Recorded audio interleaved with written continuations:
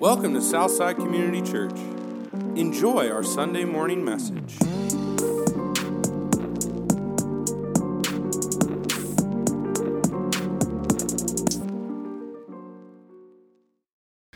We're 3 years old as a church. Can you believe that? Kara reminded me of that this morning. Yeah, that's crazy. Jen Hirschberger was, before I came in here, was talking with me about, she woke up this morning and she said she remembered our serve team meetings before service being a little different than they are now. Because we used to, at the Best Western, when we started, we had like 6 people that were on the serve team that would meet, and we would often go meet and pray in a bar. Because our kids' ministry was in the bar of the Best Western. So we had to cover up all the Budweiser signs and everything, and we would meet there and pray together before a service, like 6 people. And this morning I don't know, 20-ish or so probably people on our serve teams that sat in these chairs and prayed for you this morning before you got here. It's amazing. We built this, well, Jesus built his church here based on 2 promises that we embraced from the beginning, and that is that Jesus will build his church and that he'll be with us as we work to that end. And he's been faithful. I thought it was worth saying. There's a great book called, I think it's just called Bonhoeffer. Is that what it's called? It's from Eric Metaxas' book. And it talks about a character named Dietrich Bonhoeffer. Some of you know that name. And Bonhoeffer was really interesting because he was like a first-rate theologian. He was a brilliant academic. Like his mind just hummed at a different rate than mine. He was fascinating. But what made him so amazing was not only was he a first-rate theologian, he also was committed to the idea that it's not enough to simply know things about God. That you have to actually learn how to apply those things you know about God to your life, to the circumstances in which you live. Bonhoeffer was interesting because he lived in Germany in time of the madman who is Adolf Hitler. And Hitler was on a rampage through Europe, and for a while Bonhoeffer moved even to the United States, he moved to different places, but he was always pulled back to Germany because he felt like, my theology has to speak to this too. And his life was one about wrestling with where does what I believe to be true about God intersect with real life? Because it can't just be something that stays up here. And he helped other people along the way in this practice too. And so he had a mini seminary for young men that would come and actually live with him. And one of the practices that they did as a seminary was every morning that they would get together and they would have a prayer, and then everyone would have to go to their own rooms, and they would meditate on and think about one verse for a half an hour every day that week, the same verse. And they would have conversations about it. And, I kind of feel bad for our Bible studies sometimes because we ask them to think for 3 to 5 hours about a handful of verses, and then I think of Bonhoeffer, and I'm like, we can do it. Half an hour every day, same verse, one verse. And there were things that came out, I'm sure, in the last half hour of thinking about that verse that they would have never thought of in the first couple of hours.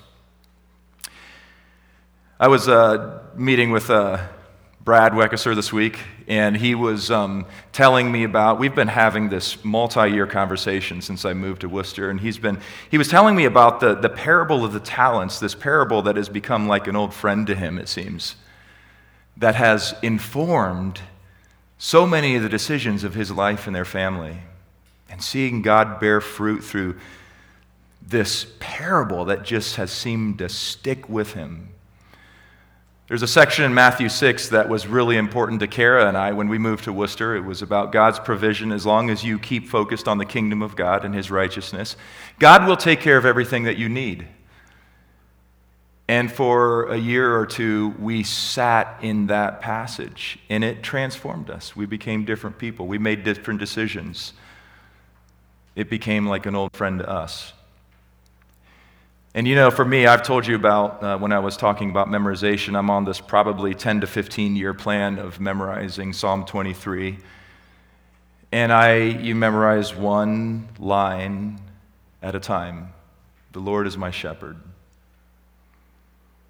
And you repeat that most days of the year. And it sinks into you in a different way. I shall not want the next year. And you repeat that every day of the year. And you keep going. He makes me lie down in green pastures. What does it say about us that we need to be made to lie down in green pastures?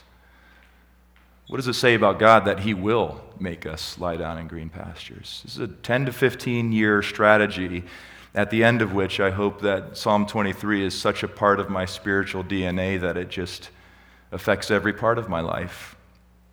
It's learning to make friends with passages that speak to you more than others. And I hope that we've modeled that a little bit with the past few times that I've preached has been on the same passage. The series is about what we can learn about autumn, from the season of autumn, about this discipleship journey that we're on. And we landed in this passage, Luke 10, 38 through 42, which is the anchor from which we draw all sorts of implications and understandings about what autumn teaches us about pruning your life, letting things fall, letting things die, to make space for focusing on your internal world with Christ, so the external things that you do are more meaningful. So I hope that as we've been looking at this same passage every week, that you're starting to catch on that there's a lot you can get out of just a few verses in the Bible. Now, we should have a broad understanding of Scripture, and we should have a systematic way of going through it in its entirety, but there's something to be said of sitting with passages too, and I hope you're seeing it. So let's turn to Luke chapter 10, verses 38 through 42.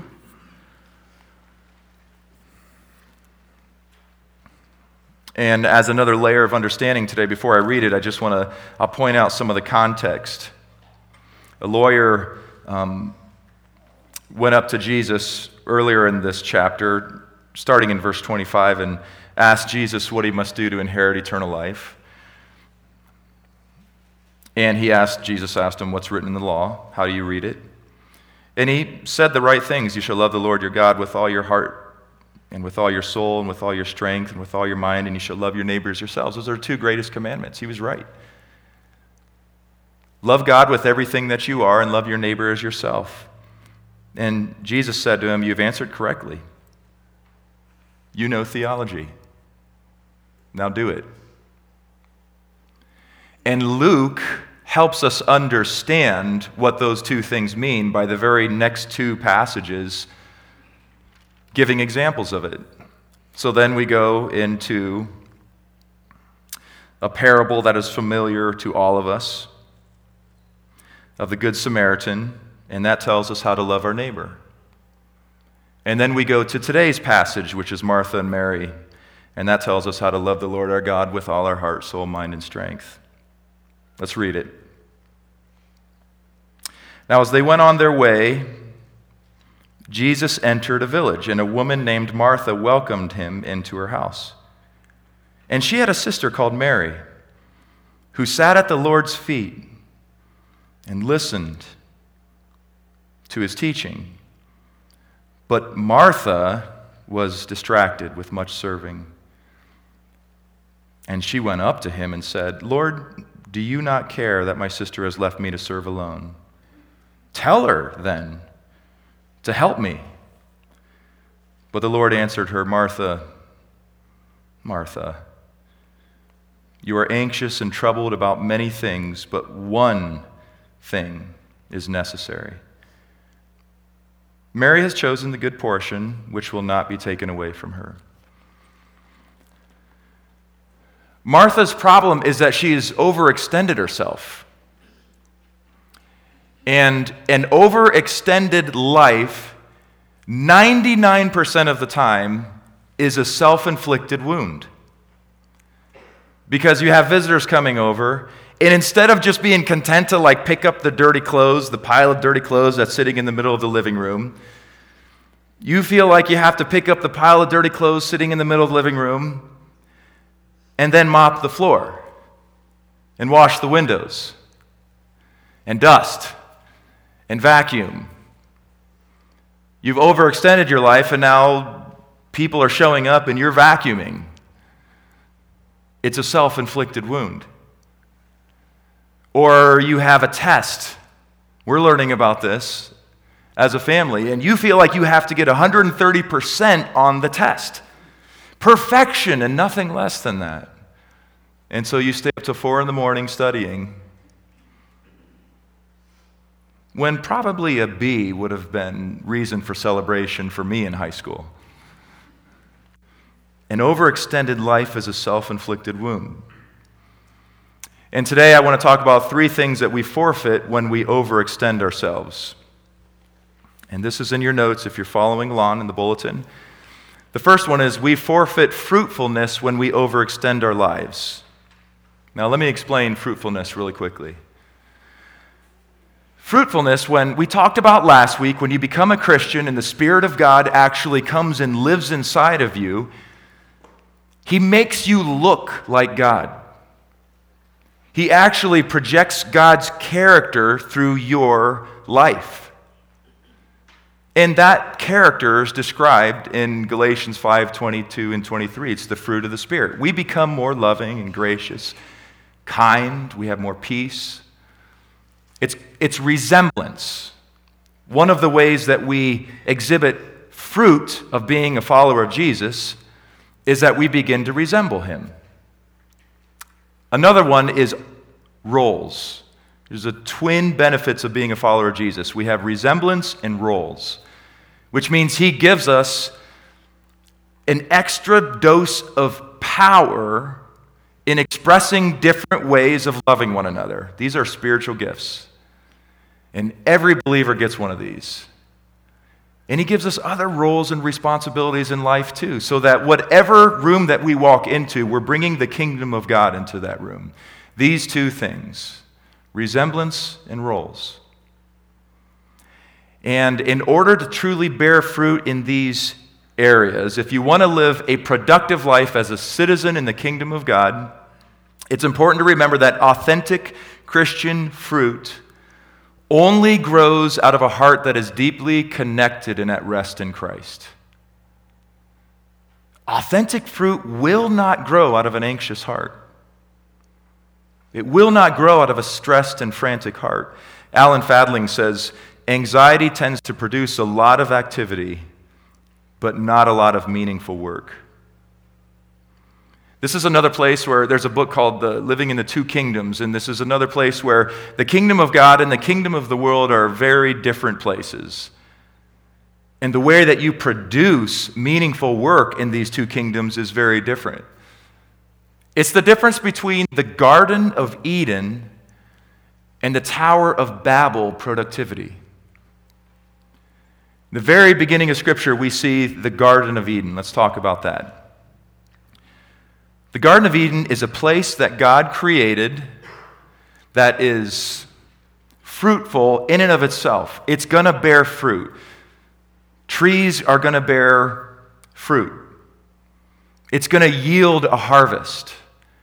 And there's going to be plenty of animals to tend to the garden, plenty of animals for companionship, maybe even food.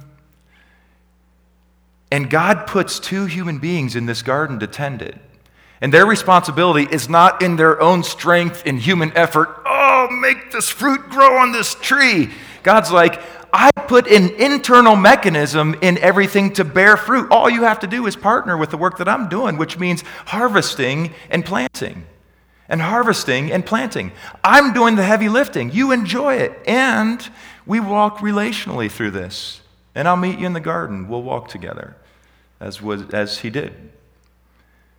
Real, meaningful kingdom work is meant to be somewhat like that. God is producing the fruit, and we're just harvesting and enjoying and replanting. We're watering where God's working. It's one of the things that we talk about as a staff. Where's God working that you might water instead of trying to force something? But the Tower of Babel is different. This is Genesis 11. This is humanity comes together and they try to make a name for themselves. So they're trying to build this tower essentially that reaches to heaven. And what energizes and animates that version of productivity is their own strength, their own drive to make a name for themselves. It's a very different way of working. And it leads to anxiety, leads to burnout. It's not the way you work inside the kingdom. Now, there is something to be said for working hard in the world. Do not take that away. I mean, don't take away from this that you're not supposed to have an element of a category for really hard work, because we are supposed to work hard. That's evident too. That's how things get done.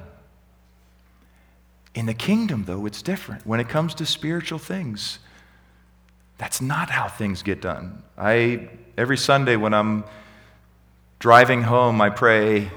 There's a parable in the Gospels that says the farmer sows the seed and then he goes to bed. And somehow he wakes up in the next few weeks and there's a harvest.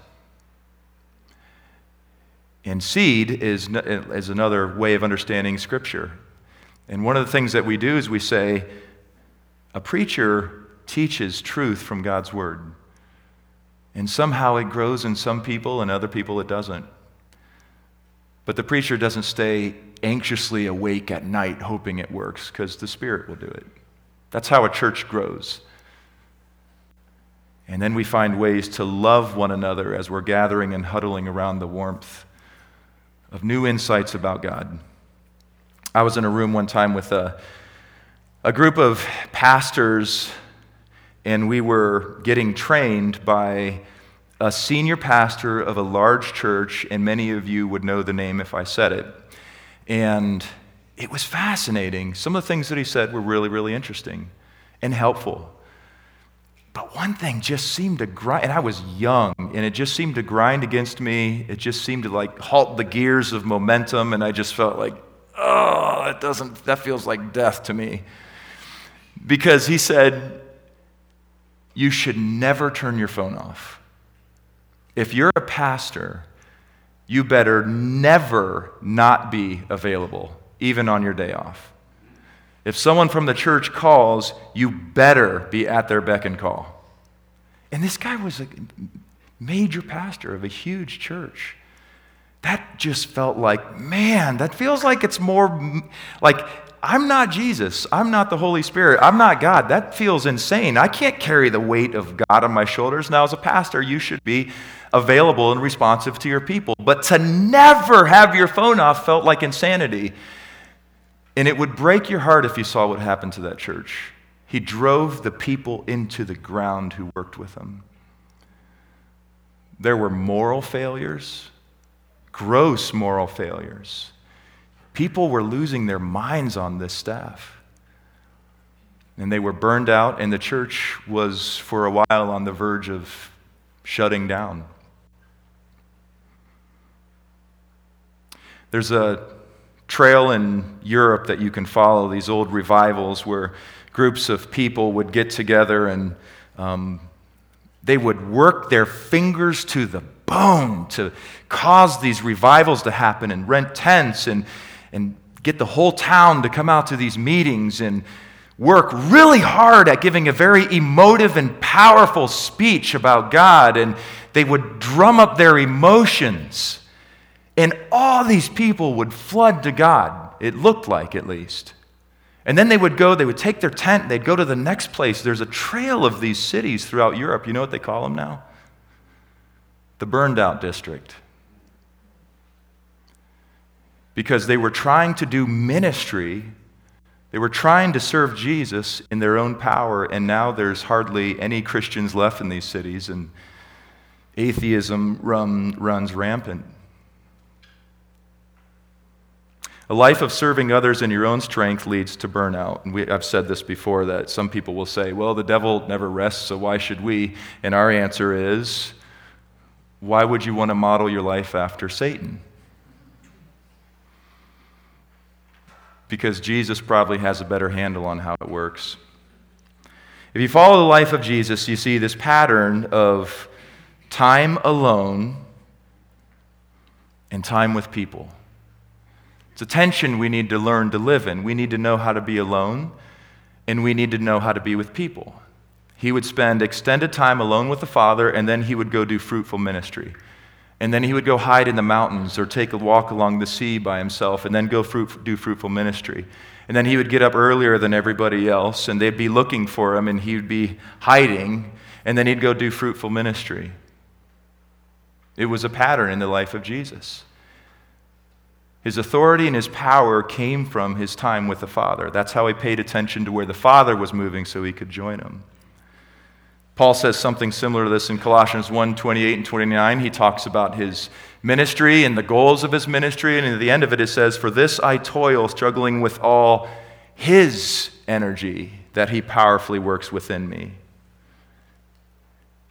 Paul, most people look at Paul's life and they think that it was an insane schedule, and you forget about all the white space in his calendar that is traveling. He was on a lot of boats. It wasn't always a pleasant ride, but he was on a lot of boats. He walked a lot. He traveled a lot. He was going all over the place. We just get the highlights of activity, but there was a lot of white space in there. And that's where I believe he spent time with God in a way that energized God's energy in him for the work of ministry. There's an old quote, I couldn't even find who said this, but burnout happens when the wick and not the oil is burning.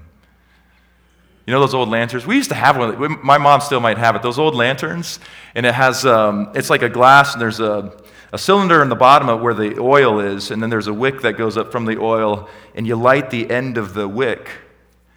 And the wick is burning a little bit, but mostly it's the oil that's burning off the wick. Burnout happens when the wick and not the oil is burning. Burnout happens when it's all your energy instead of God's energy at work in you.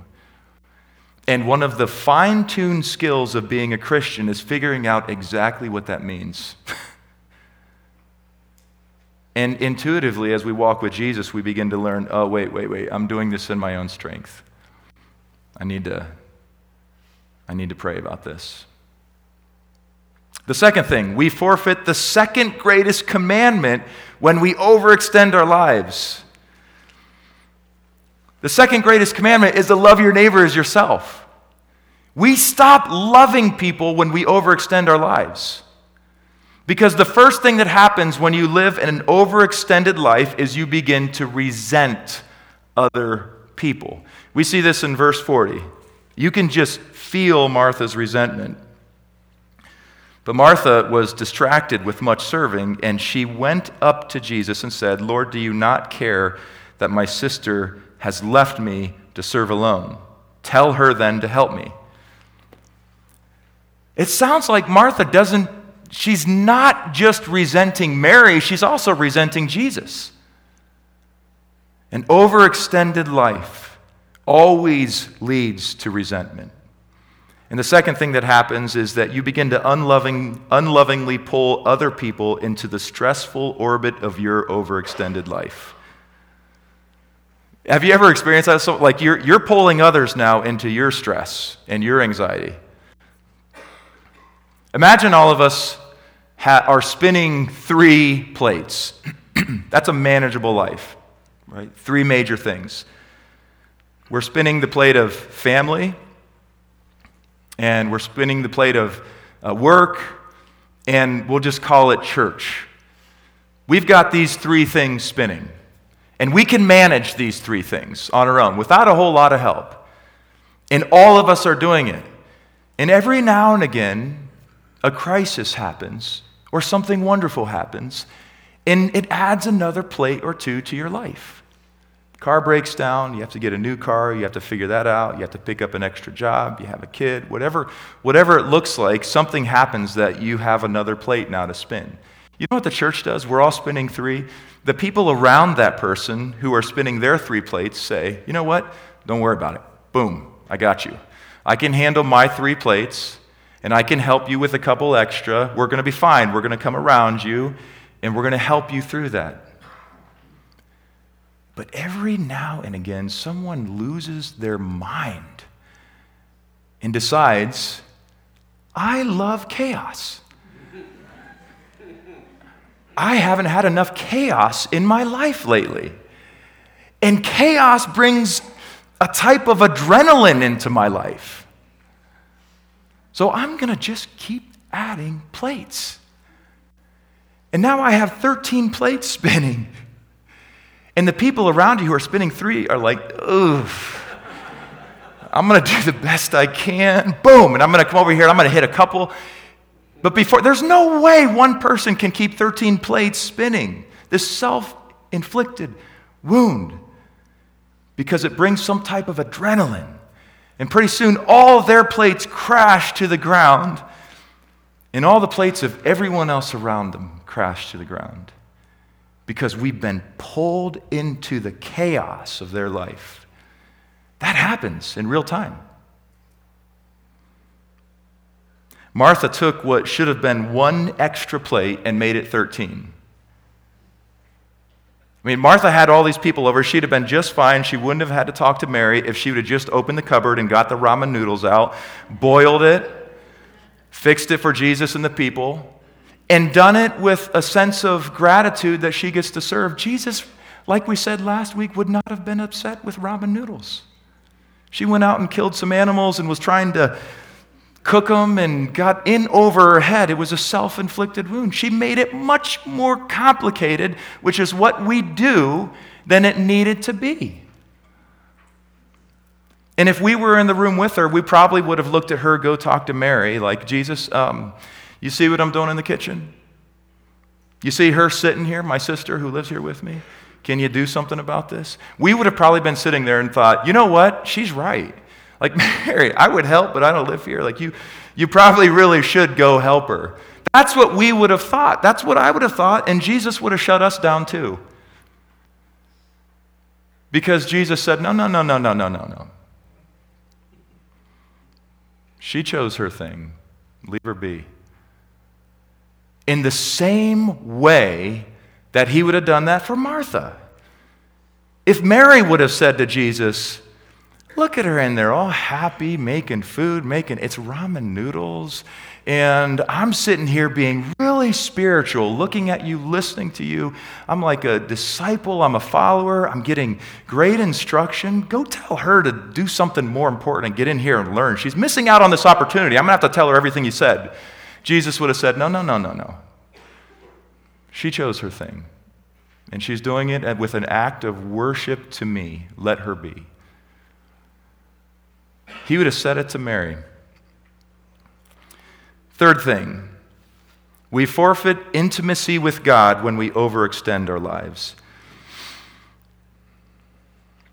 A few years ago, Kara and I were instructed to begin taking solitude retreats.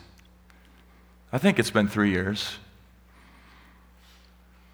Solitude retreats for us are, we go away once a quarter for 2 nights, alone. We're not watching Netflix. We're not watching TV. We're not planning. We're not strategizing. We're praying and being with God alone. 2 nights. She has her space. She found where she goes, and we have it scheduled. And I know I'm going to be going in December to a cabin in the woods with no electricity and no plumbing, and I'm going to love every second. It's got a wood-burning fire stove. That's all I need. And we go there and be alone with God. And the first few times that we went, it felt really, really, really lonely. And that's a type of pain that's hard to sit through sometimes. And we were lonely because we told each other, I'm not turning my phone on, don't try to get a hold of me. Maybe I'll check in with the girls in the evening, but other than that, I just need to be alone, even from each other. And we would talk about how lonely it was, and what we realized is that loneliness is an invitation to deeper intimacy with God. And when we avoid it, we lose out. And have you ever considered that that's why Jesus spent so much time with the Father?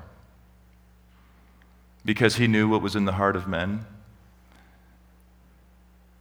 Have you ever thought about he invited them with him, but then went off alone to a garden because he knew in a few hours, after spending alone time with the Father for a few hours, he knew that everyone would leave him.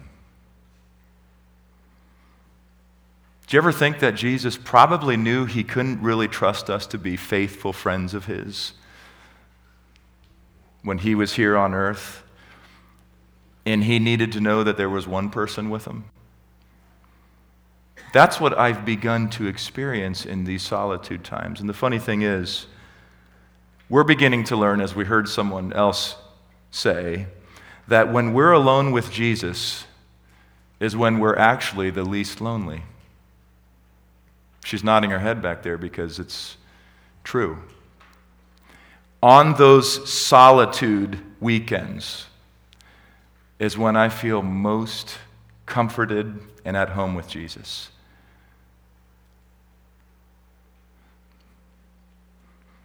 And the lie that we hear in Christian circles is do everything you can for as many as you can because we are activistic as much as one can be activistic in our culture of church in this time of history. It's what we do. We do things.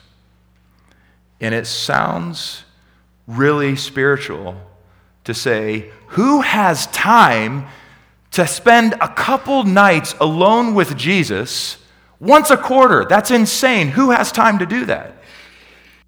That sounds like something that a Christian would say.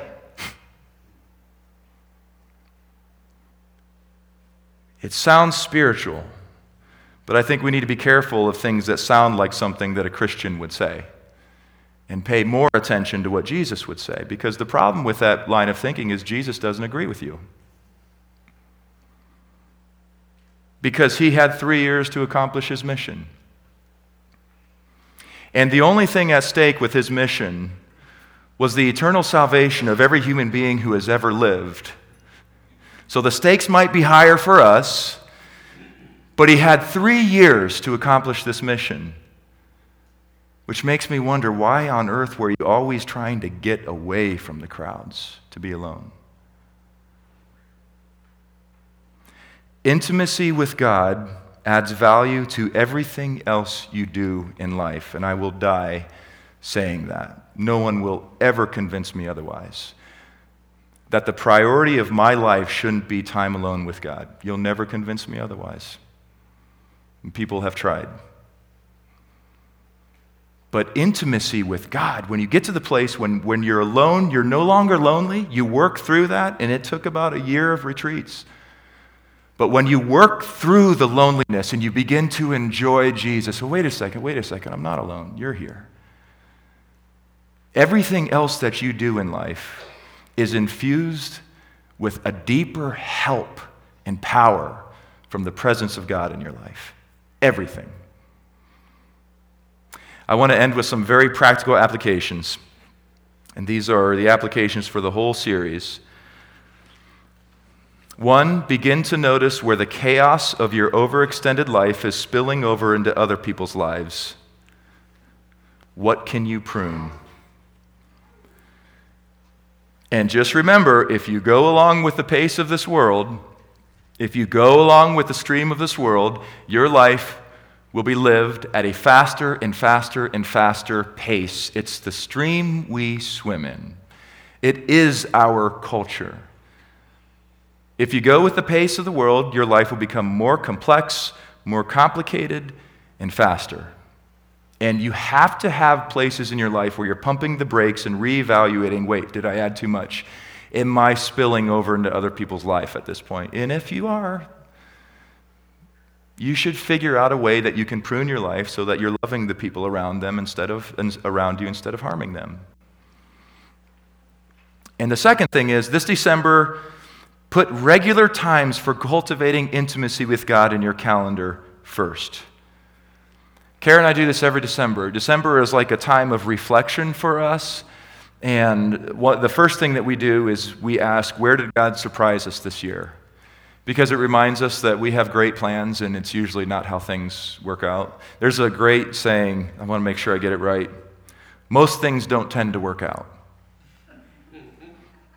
That's a great saying. That's so true. And at the end of the year, we look back and we say, okay, where did God surprise us this year? And it has been such a faith-building, enriching, beautiful, wonderful practice for us. And it's always amazing how he surprises us, and we take time to notice it.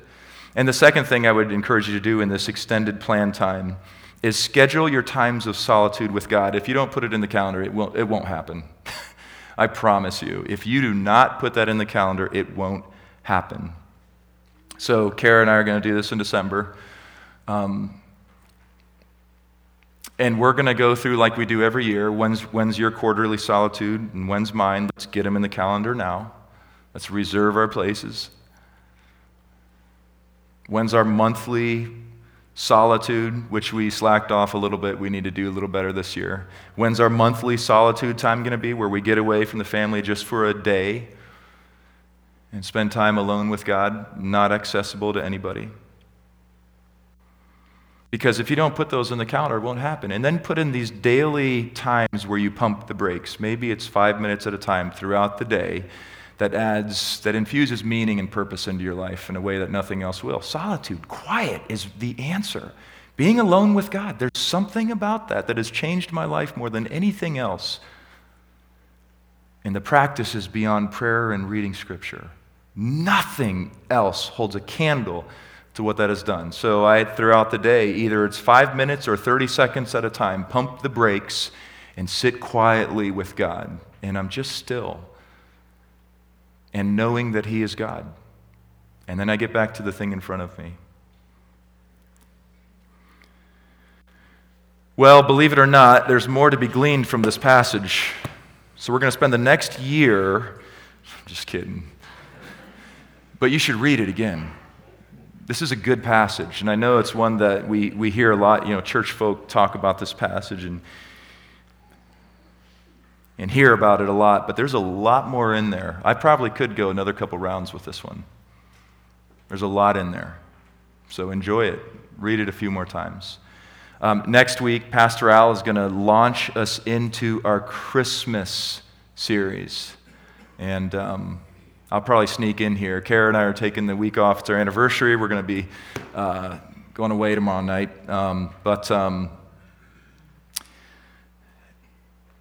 Be praying for this Christmas series, because I'm really excited about it.